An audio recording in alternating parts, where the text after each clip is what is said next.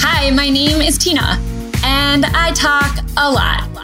So I figured I may as well put these vocal cords to good use.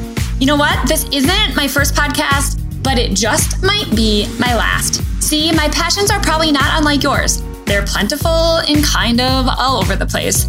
I can hardly be defined by one area of expertise when it comes to my business. And I love things like wiener dogs, a good game night, and books. All the books. So honestly, it just made sense to brand me.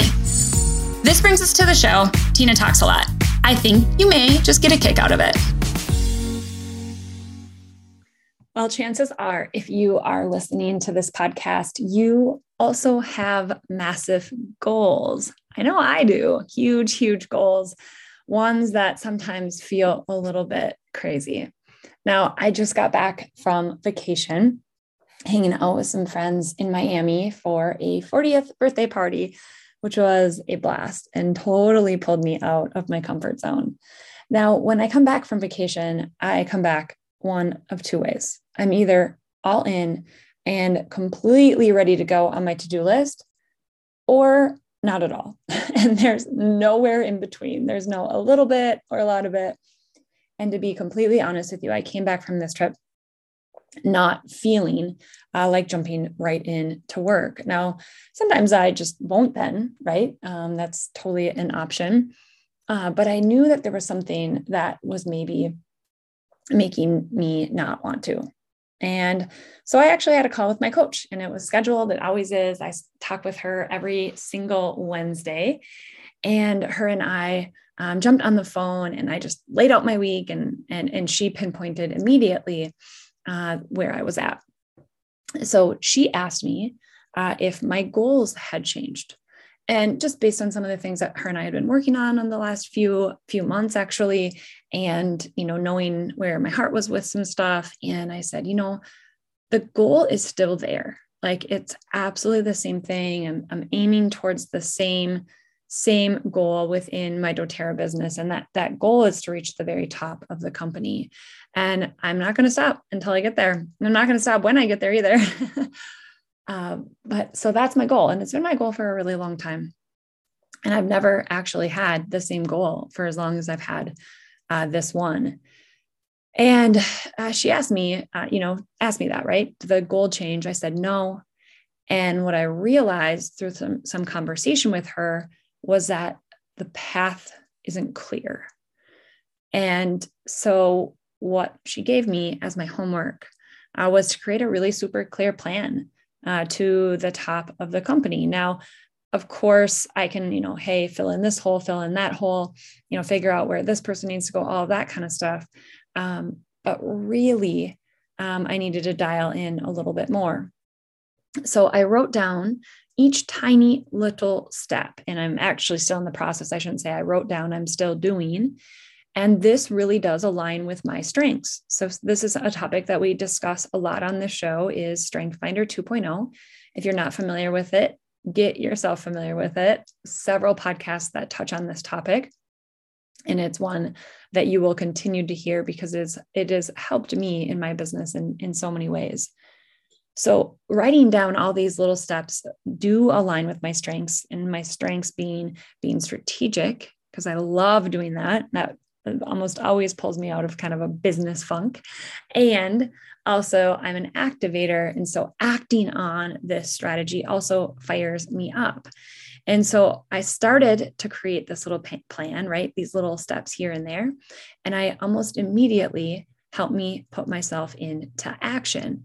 Now, if you're not in a network marketing company, this may not feel like it applies. You definitely can take anything you're learning and apply it to your own business. But I want to dial in a little bit more for those of us that are within a network marketing company. I'm able to open up the back office, my website, and I'm able to look at every single person in my entire organization, every customer, every retail order, every wellness advocate. And so I look through one organization that I have that's a little bit weaker, and actually my main focus right now. And I looked at that team and I just said these words: how can I help? How can I help this person? How can I help that person? And there are people within that organization, which in that team, that they've either once said they wanted to start and now they're not, or they said they wanted to start and they didn't actually do anything, or they're a customer, really regular customer, and I've never had the conversation with them about sharing or building this business. And so I just looked at every single person and said, how can I help? Can I help them use the products more? Can I help them with the business? What does that look like? And so I'm going to challenge you, if you are in a similar business, and this really can apply to any business, is to look at your current customers and clients and say, how can I help? What can I do to help them more? Now, if I don't laser in on each step, then the goal looks just too big. And then I either retreat, like I was doing earlier today. I retreat and think, oh, this is so daunting. Like I'm never going to be there. Or I start, my mindset, right, shifts and it's like, I'm never going to be there. It takes too much. This is too hard. So I retreat. Or you start unicorn hunting. Now, I just had to title this podcast, Stop Unicorn Hunting. I just thought it was too funny, intriguing enough for maybe you to click on it and think, what is she talking about? So what is unicorn hunting exactly? It means that you're like looking for that one person that is going to change so much for your business. And this person is more than likely make-believe. And they're not going to probably wave this little magic wand and then poof, there you are at your goal. But it does get really easy to think, oh, if I just had this one person, that their business would just explode and it would just, take it all off my plate and they would be making all this money and doing all this thing and helping all these people. But unicorn hunting is what it sounds like, right? It's really difficult, nearly impossible. And it's just really kind of make-believe world to live in. And it feels daunting, even if there's this beautiful unicorn out there just waiting to jump into my team. It does feel daunting. And I've been there. I've totally been there. I've brought on some unicorns for those of you that are listening that like, I'm a unicorn. Yes, you are. Here's the thing. They usually don't pop out of nowhere. You either work up to them or they work up to you. So number one, if they work up to you, this means a customer moves into wanting to either, do more in the customer space or start building an organization. And this is where I was.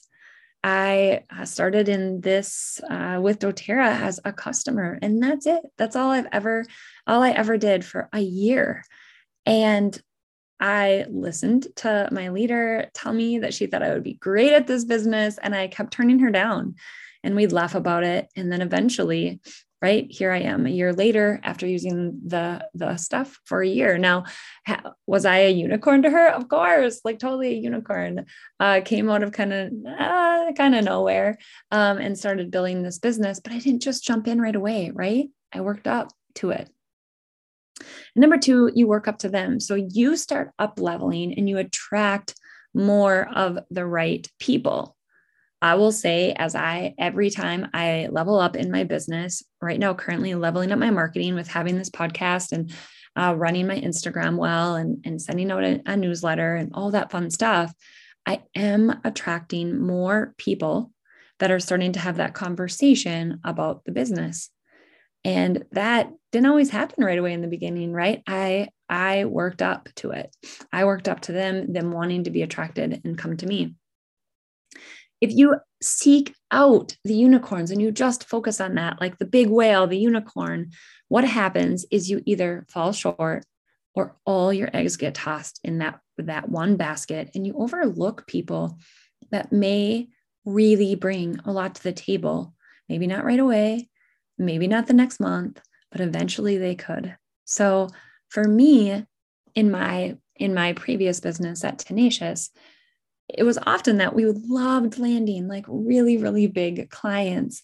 But what would happen is they took a lot more time, and more than likely they took on the fact that maybe we'd even have to have another employee managing that client. And then the thing is, when they leave a really big wake. And you could say, well, then why, work to not have them leave? And there's a season, right? For like everything. Is everyone going to stay forever? No. Are some people going to stay a really long time? Yes. Can some of them stay as long as you do? Of course. But you can't bank on that. You need to do more and in a different way. So one thing that I love to think about in my business is creating a little mini army, a little mini army of people doing a little bit. And so when someone does something that may be small to you, but really big to them, I get to celebrate it. I have a brand new leader that just started. I absolutely adore her. And she's doing big stuff. She already had her first class. She's brought on 3 brand new people, customers. We're talking to someone about doing the business. And, she was a customer and not even a regular ordering customer to begin with. And she was enrolled by someone else on my team even, and reached out to me as she saw me doing this business. And I would say I would looked at her as part of my mini army. She was a customer, right? Underneath someone else. And now she's growing, and she could truly be she could be a unicorn, right? But I looked at her as part of this little mini army. And I love that, because rather than focusing on, okay, she's so awesome, we need to get her doing blah, blah, blah, blah, blah. It feels like pressure, right? Or it can feel like pressure. So a mini army of people doing a little bit of work rather than a few big people, or quote unquote unicorns, doing a lot. I'm going for the mini army. I absolutely love it. So fun. The more the merrier.